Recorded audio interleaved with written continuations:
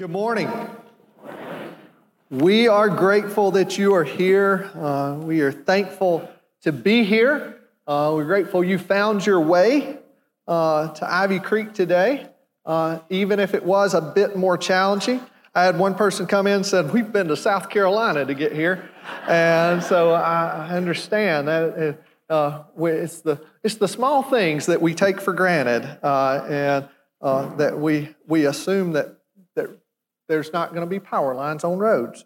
But we are grateful you're here. We're grateful for the privilege to be with you and to share from God's Word. Pastor Craig and his family are completing their vacation, and he will be back with us next week. And I know that you're thrilled about that and excited.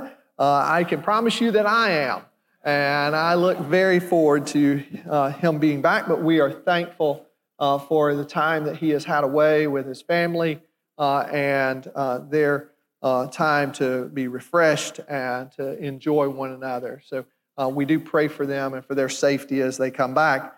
This morning, I ask you to take your Bibles and turn to 2 Timothy chapter 2. If you have attended one of our Stepping Into the Waters, you have heard our mission statement. If you have not attended one of the Stepping Into the Waters, then please indulge me for a brief infomercial as I tell you about the one we'll be hosting on August the 15th. And that Stepping Into the Waters luncheon is for those who are new to Ivy Creek. Maybe you're a new member and haven't attended one, or maybe today's your first service and first time worshiping with us. This luncheon is for you, and I hope you'll put it on your calendar for August 15th. And that you will join us for it. It'll be following the 11 o'clock service. We have about 4 of these a year, and they are a great time for us to connect with those that are new to Ivy Creek, but also for those who are new to Ivy Creek to hear about the vision of Ivy Creek and hear what God's doing, to meet the entire staff, meet our ministry leaders. It's a very fruitful time that we have following the 11 o'clock service. We have you fed, informed, and out by 2 o'clock. So I hope that you will put that on your calendar for August 15th if you have not attended one of those, and there'll be much more information coming and information about how to get registered and signed up for that. But if you have been to one of those luncheons, you have heard our mission statement. And our mission statement was birthed out of a sermon that Pastor Craig preached while he was working on his doctoral project, and it was a sermon series through the book of Philippians. And that mission statement is, we are a you all gospel-first, servant-hearted family of believers who want our lives to count for the glory of God. Our time this morning is going to be spent looking into God's Word and is going to be driven by the last part of that mission statement. Those who want our lives to count for the glory of God. Now, I don't know that anyone sets out and plans for their life to not matter. I don't know that that's someone's goal, that they start out and say, I want to do all I can that my life doesn't count for anything, doesn't matter to anyone. And I don't know that any believer starts out and says, I don't want my life to count for God's glory. I just don't believe that is what our desire is when we're first birthed into the family and when we come to know Christ and we have that new believer zeal and excitement. I don't think we say, well, I want this feeling to fade, and I want my devotion and my commitment to Christ to fade, and I don't want my life to count for His glory. What I know, though, is that if we do want our lives to count, and we want to benefit others and to be benefited by others, we must continually do certain intentional things. For some this morning, this is going to be a reminder. It's going to be a motivation to continue in the good work that you're doing, to not lose heart and not lose faith. But now for others, our words today are going to be somewhat of a wake-up call. It's going to be a call to action, a call to get focused on what matters. I pray that these words will gain your attention today. Donald McCullough, author, wrote a book entitled Losing an American Dream. And in that book, he tells a story about a cat. And that cat's Mad Morris. Now, before we get to learn about Morris, I do not want y'all to think I did not do this to this cat, okay? This is somebody else's story. It's their experience. Now, I've never met a cat that likes me, okay? I've only got a dog at home that belongs to my family, and it don't like me either, okay? So, but, you know, this is not, I do not propose, and for our children that are in here, I do not propose that this is how you treat a cat at all. But I believe for our purposes this morning, it's very appropriate for us to learn from Mad Morris's experience at the veterinarian office.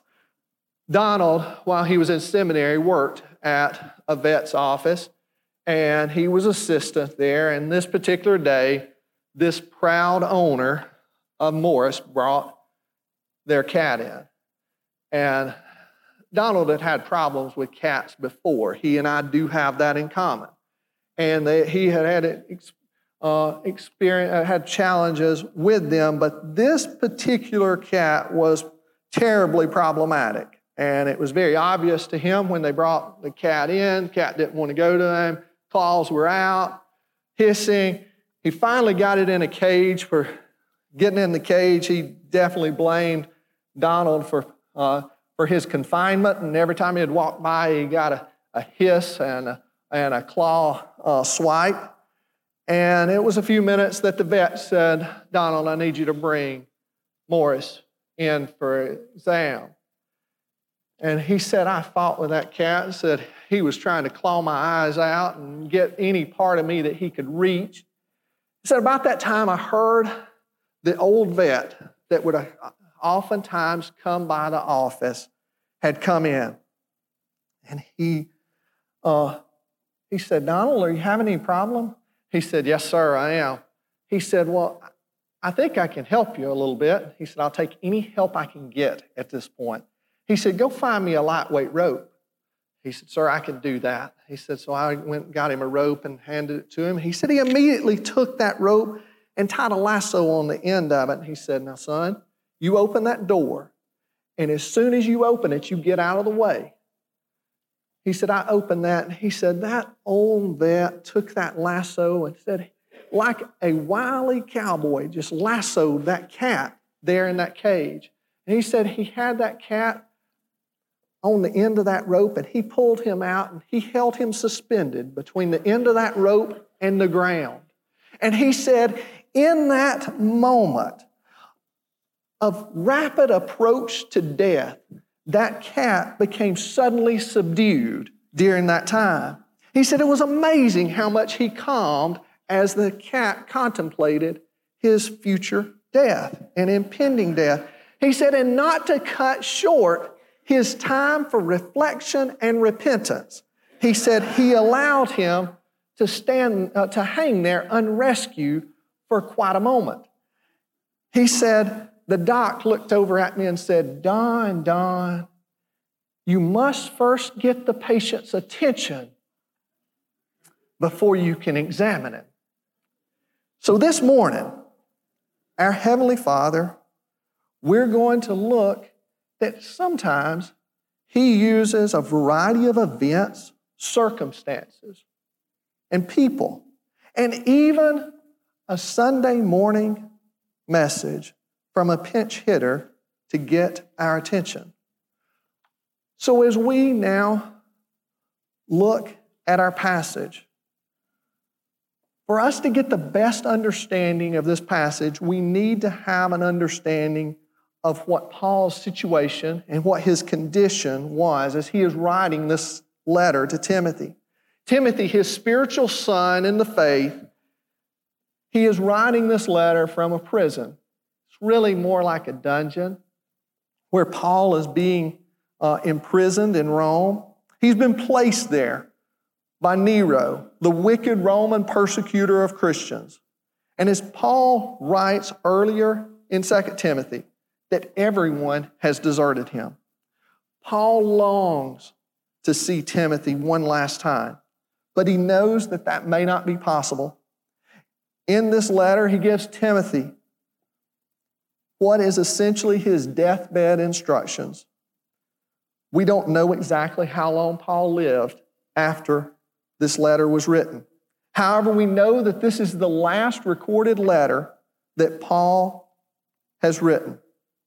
It is possible that Nero had Paul executed even before this letter reached Timothy, but we can't know that for sure. What we can know is that these words are still timely and important for us as we face struggles, challenges, discouragement, and even persecution. The gospel of Jesus Christ that has been peddled and pushed by some for many years in America can be seen as weak and filled with partial truths.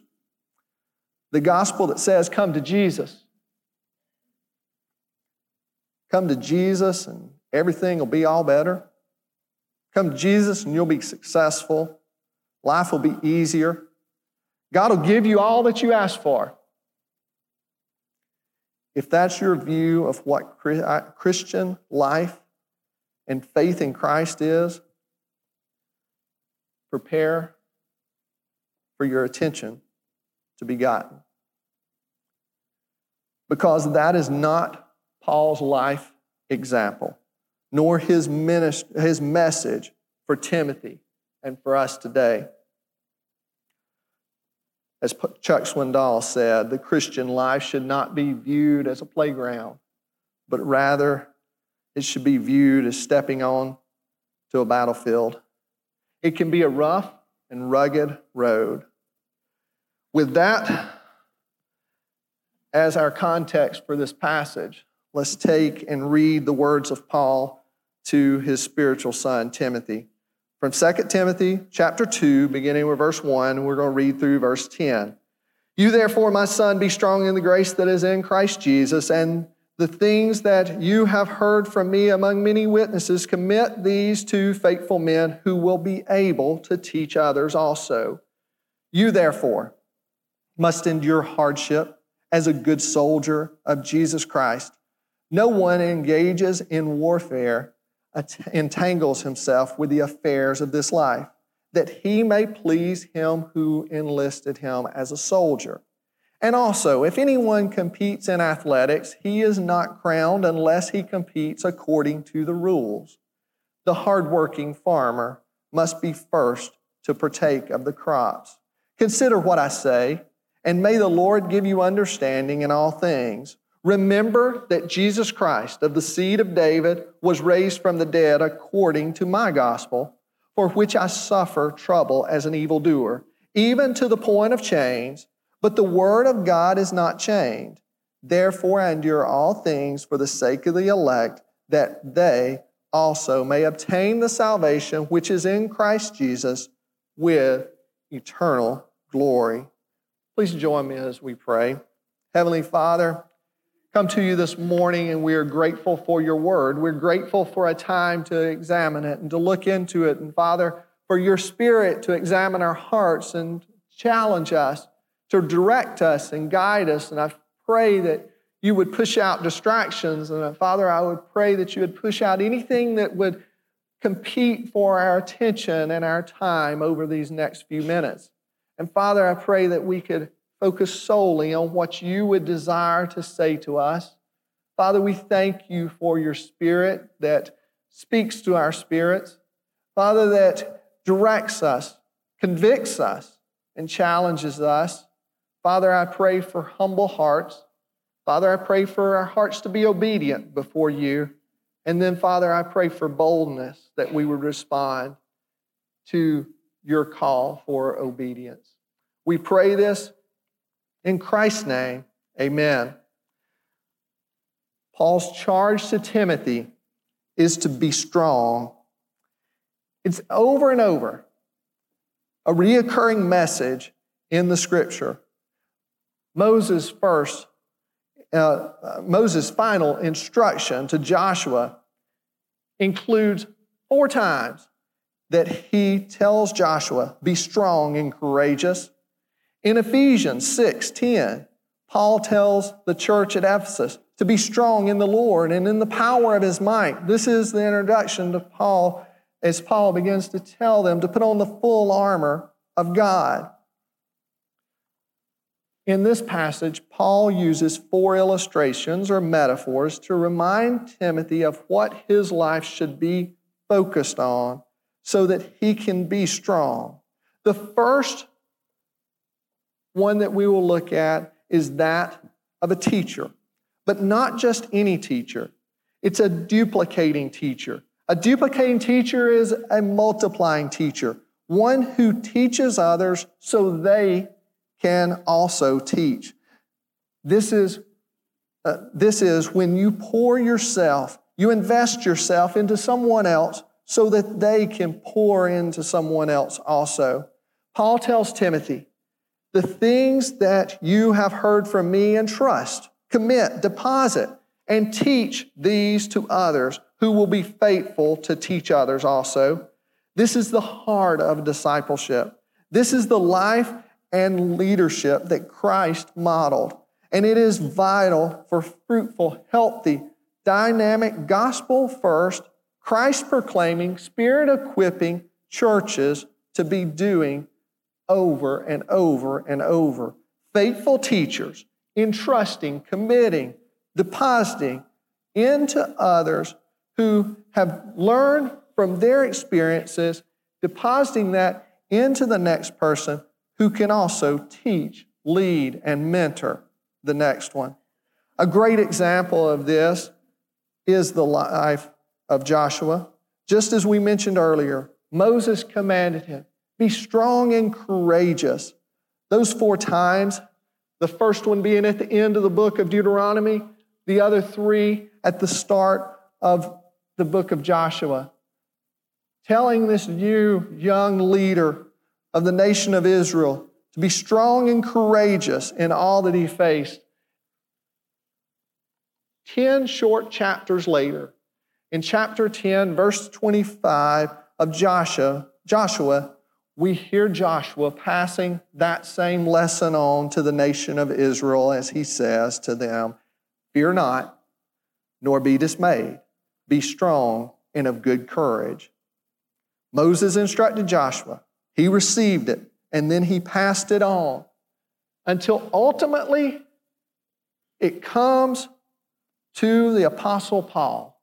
And the Apostle Paul received the command to be strong, and now he passed it on to the churches that he wrote letters to and that he preached to, and now we read those words that he has passed on to Timothy and are been passed on to generation after generation of Christ's followers. Duplicating teachers, multiply teaching, and invest in others over and over that they too can invest. The first time that I remember reading this passage, 2 Timothy chapter 2 and verse 2, I was in college, been invited by my brother who was a student at Georgia Tech. I was not at Georgia Tech. They did not have any need for my services there at all. But I did know how to get there, and so I would drive down once a week, and I would go down to Atlanta, and he had invited me to be a part of a discipleship group with some guys from his little church that he was attending down there, First Baptist Church of Atlanta. And he would invite me to come down to that Bible study group, or discipleship group. There was 4 of us in there. And this verse was the guiding principle for this discipleship course that you are invested in, and you learn that you then can be faithful in taking and leading and mentoring and discipling someone else. And that principle stuck with me. It was very transformative for me as a young college student. And it was became a very much a foundation for me. But I would come to learn that this is not easy stuff. Discipleship is hard work, and it takes dedication, discipline, and diligence. But it is the most effective way for Christians to continue in a growing and fruitful relationship with Christ. Just this week, I was reading some different articles, and I ran across an article on a website that I will scan periodically. It's called the Gospel Coalition website, and there was an article that caught my attention, and the title of it was "The Benefits of Intergenerational Relationships." And so I thought, I need to read this. We talk a lot about intergenerational relationships and intergenerational worship and the benefits of that. That's very near to Will's heart, and you see it practiced on this platform and in the choir. And we have seen great benefits of a church as middle schoolers sit beside those who are even maybe in retirement or a different phase, and the benefit of their lives rubbing up against one another and being influenced by one another. That's a passion for Pastor Craig, and is something that's incredibly important to him. So I wanted to read this article and see what it had to say. And it used as its example David and Jonathan. And it brought out something that I had not contemplated. And to be candid, I did not research this. But it said that Jonathan was some 30 years older than David. And that was their basis for talking about how important intergenerational relationships were. And I began to think about through Scripture how this had been practiced out. We already talked about Moses and Joshua and the impact that Moses had on Joshua's life. We were talking about specifically Timothy and Paul and how Paul impacted Timothy's life. Think about Elijah and Elisha. All of those are excellent biblical examples of the benefit of relationships that span multiple generations. I would challenge each of you to examine who you are investing in and who you are allowing to invest in you, especially across generational lines. I count it as one of God's great blessings in my life to have benefited from the wisdom, the encouragement, training, and teaching, and the prayers of so many who have experienced more and are farther down life's journey than I am. I am still benefiting from those relationships even today. I have 3 guys that most weeks, once a week for breakfast, that I meet with, and they are a great encouragement to me. They pour into my life. They challenge me. They ask me hard questions. And my friends, I need that. I benefit from that. And my challenge to you is that you need that and you would benefit from that, even if you don't know that or realize that yet. We all need someone. We need someone who is willing and has earned the right to ask us difficult questions. Ask us, how is our daily devotion time going? How is our Bible reading? How's our prayer time? How's our relationship with our children, our family? How's our relationship with our spouse? How are we conducting ourselves when nobody's looking? How's our thought life? Is the person that people see visibly, is that really who you are? We all need folks that are willing to do that and have earned the right to do that in our lives. So as we come to this passage, Paul challenges Timothy to be strong in the grace that is in Christ Jesus. He then gives him 3 examples of strength. The first one is the devoted soldier. A good soldier is a devoted soldier and dedicated to the service of Christ, enduring hardships. The work of a soldier is truly hard.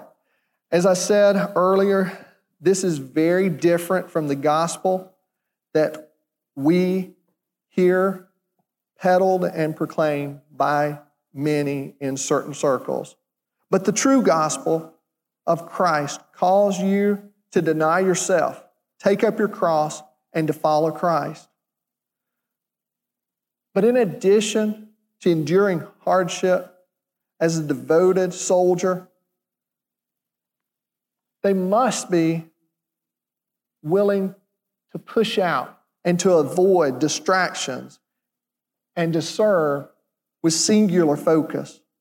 The same is true for you as a follower of Christ. A true disciple does not get entangled in secondary priorities that distract from the primary priorities of making much of Jesus Christ and growing in a deep and fruitful relationship, a multiplying relationship with Christ.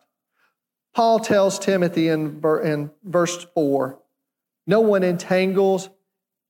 engaged in a war entangles himself with the affairs of this life. A good soldier is dedicated and devoted to the mission, and nothing will be allowed to distract or deter them from that goal. Also, a good soldier is subordinate and obedient to his commanding officer. All military is built on the principle and the foundation of chain of command. The life of a soldier is one of hardship, sacrifice, devotion, and difficulty. And a soldier must be willing to endure those terribly hard conditions. As many of you know, I, unlike Pastor Craig, never served in the military.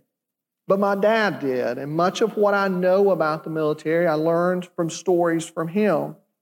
One of my favorite stories about the military is he told about when he was drafted and they left from Gainesville. There was a number of young men that were in that group.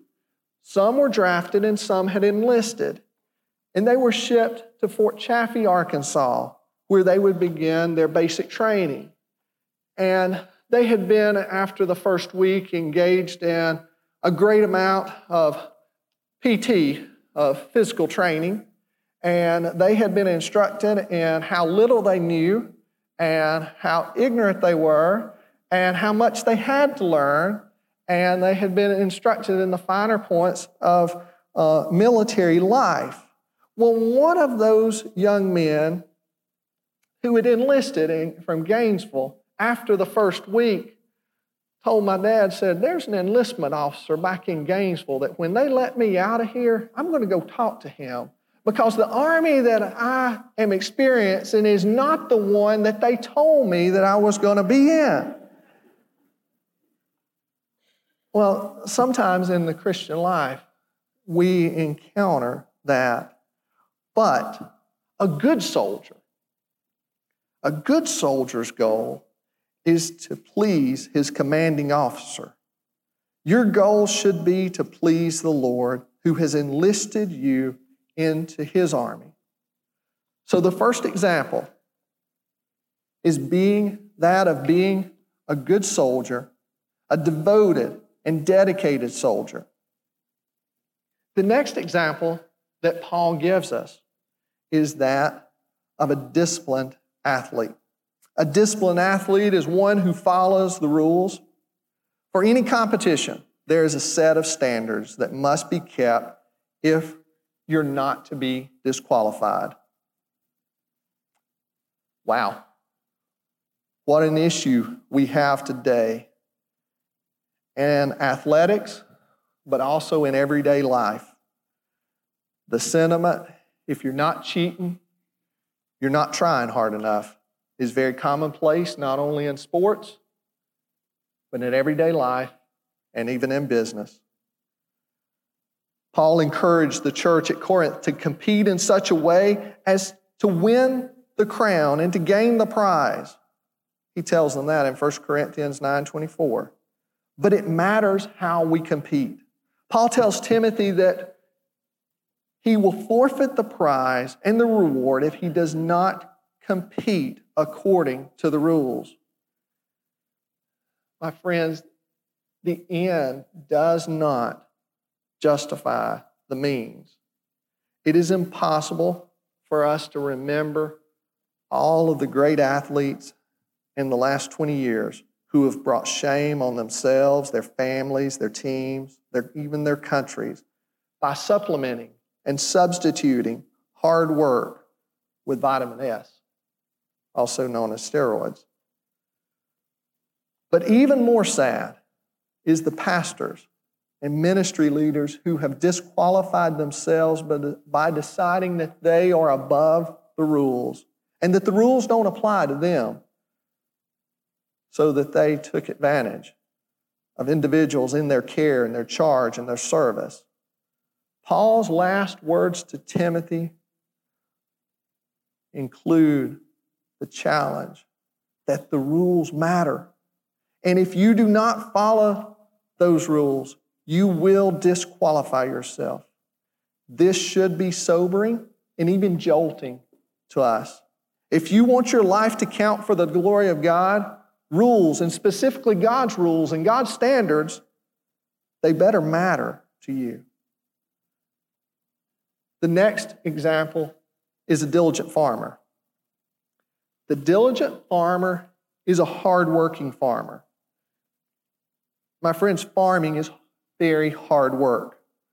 Much like the life of a soldier and of an athlete, there is much sacrifice, pain, toil, and even struggle. However, the soldier looks forward to commendations, promotions, medals, and ultimately the victory of the battle. The athlete is propelled forward by the roar of the crowd, by the prize of the trophy. But for the diligent farmer, there's no crowd, there's no crown, there's no medal, there's no trophy to be won. It is the mundane, day in, day out toil and struggle to produce a harvest. I already told you, I don't know an enormous amount about what it means to be a soldier. Or frankly, even an athlete, especially not a high-level athlete.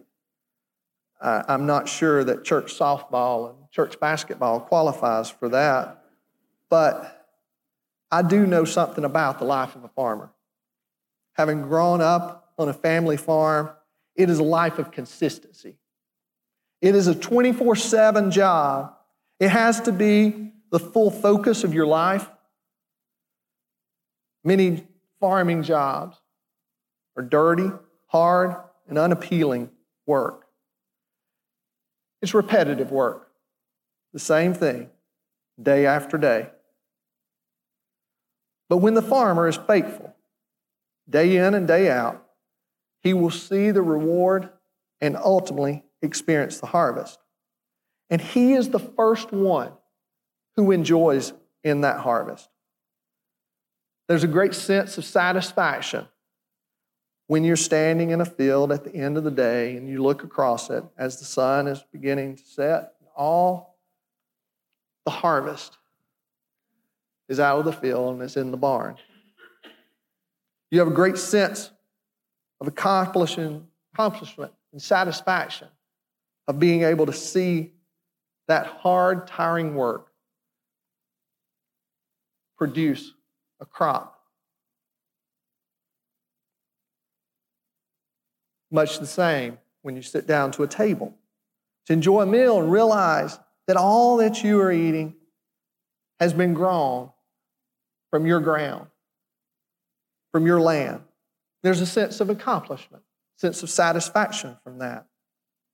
So the lesson is that for your life to count for God and His glory, you must be like the diligent, hardworking farmer who day by day continues to dig into the rich soil of God's Word to search out and dig out the weeds of sin in your heart, and to water and fertilize your faith that it can grow stronger and produce a harvest that counts. So Paul's instruction to be strong and to be a duplicating teacher who passes on God's instruction is illustrated by the example of the good soldier, the rule-keeping athlete, the hardworking farmer. And then in verses 7 and 8, Paul tells Timothy to think and remember. He tells him to think about all that Paul has told him and that the Lord will give him understanding, and to remember the resurrection of Christ. And that brings us to our final point on your outline that we have, and that is the divine Redeemer.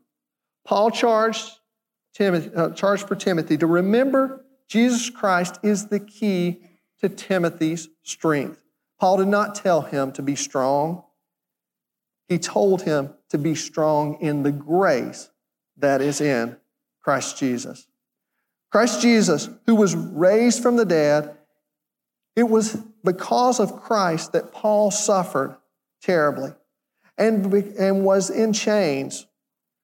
But even as Paul was in chains, the Word of God was not chained.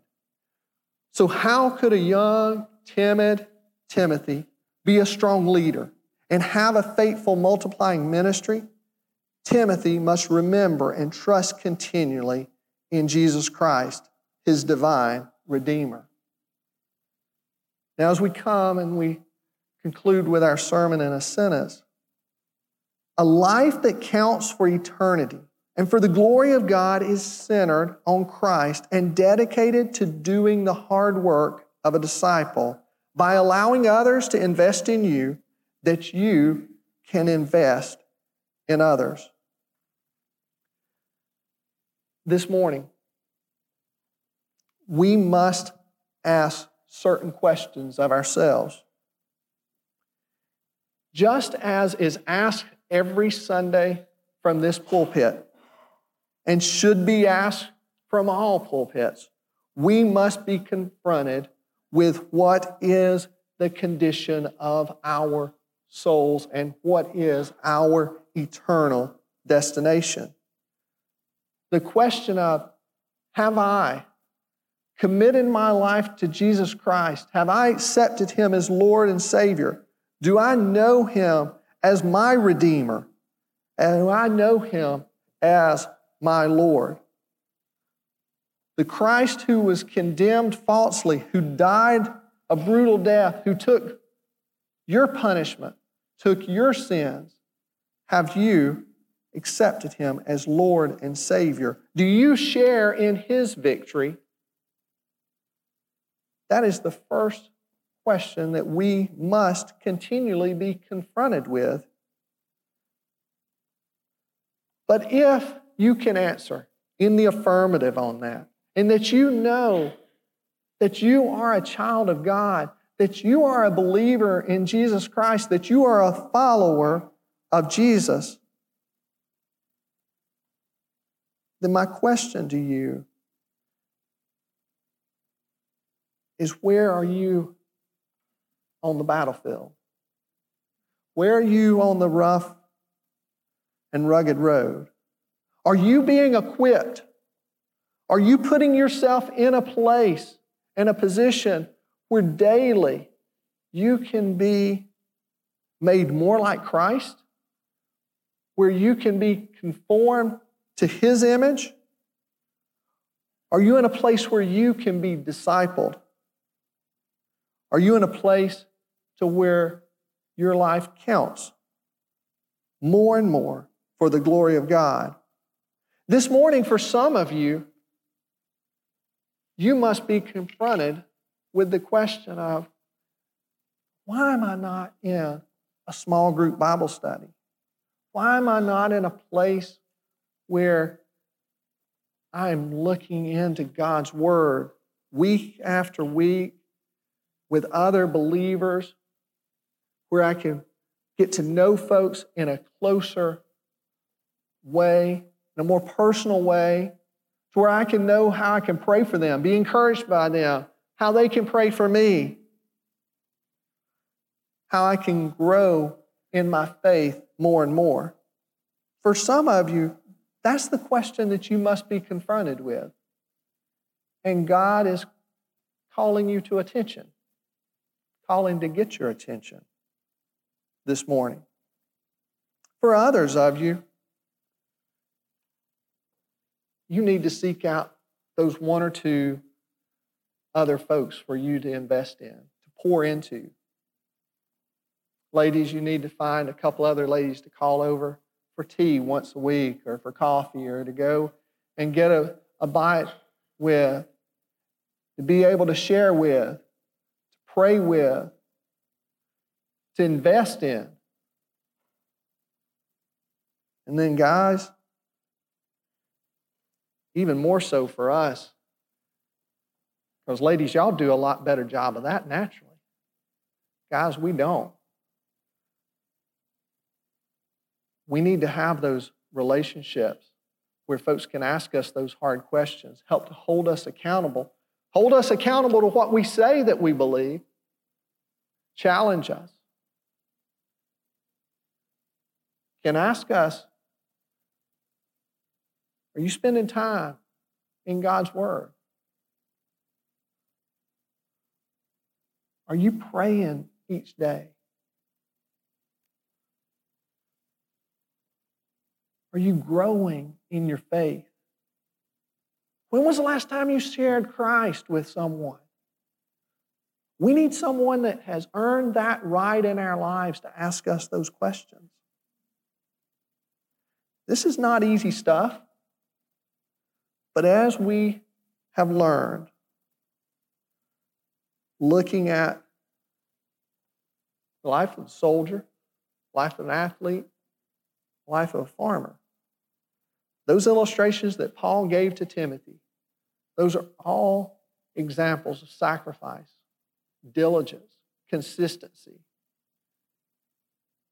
and hard work. If either of those three are going to gain the victory or the reward or the harvest. So today,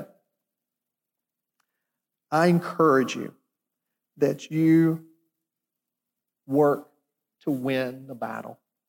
I encourage you to be strong in the grace that is in Christ Jesus, that you can be a duplicating teacher. You can be a multiplying leader where God has planted you, where God has given you influence, and where He has given you opportunity. I pray that you take advantage of that. And I pray this morning that for the last few minutes that God has had the opportunity to get our attention. Let's pray.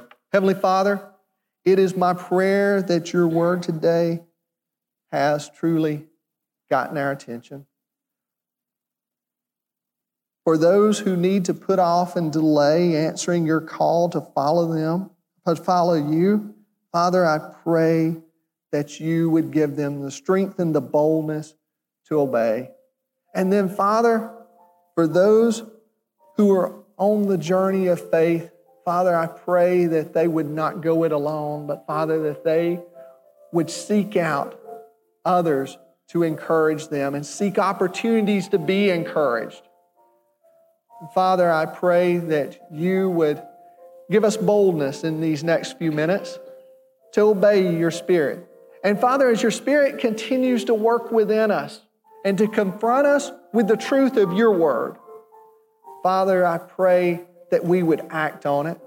And Father, as a result of that, I pray that our lives would count for your glory and for your honor. And Father, I pray that your kingdom would be advanced because of the obedience of your people. In Christ's name, amen.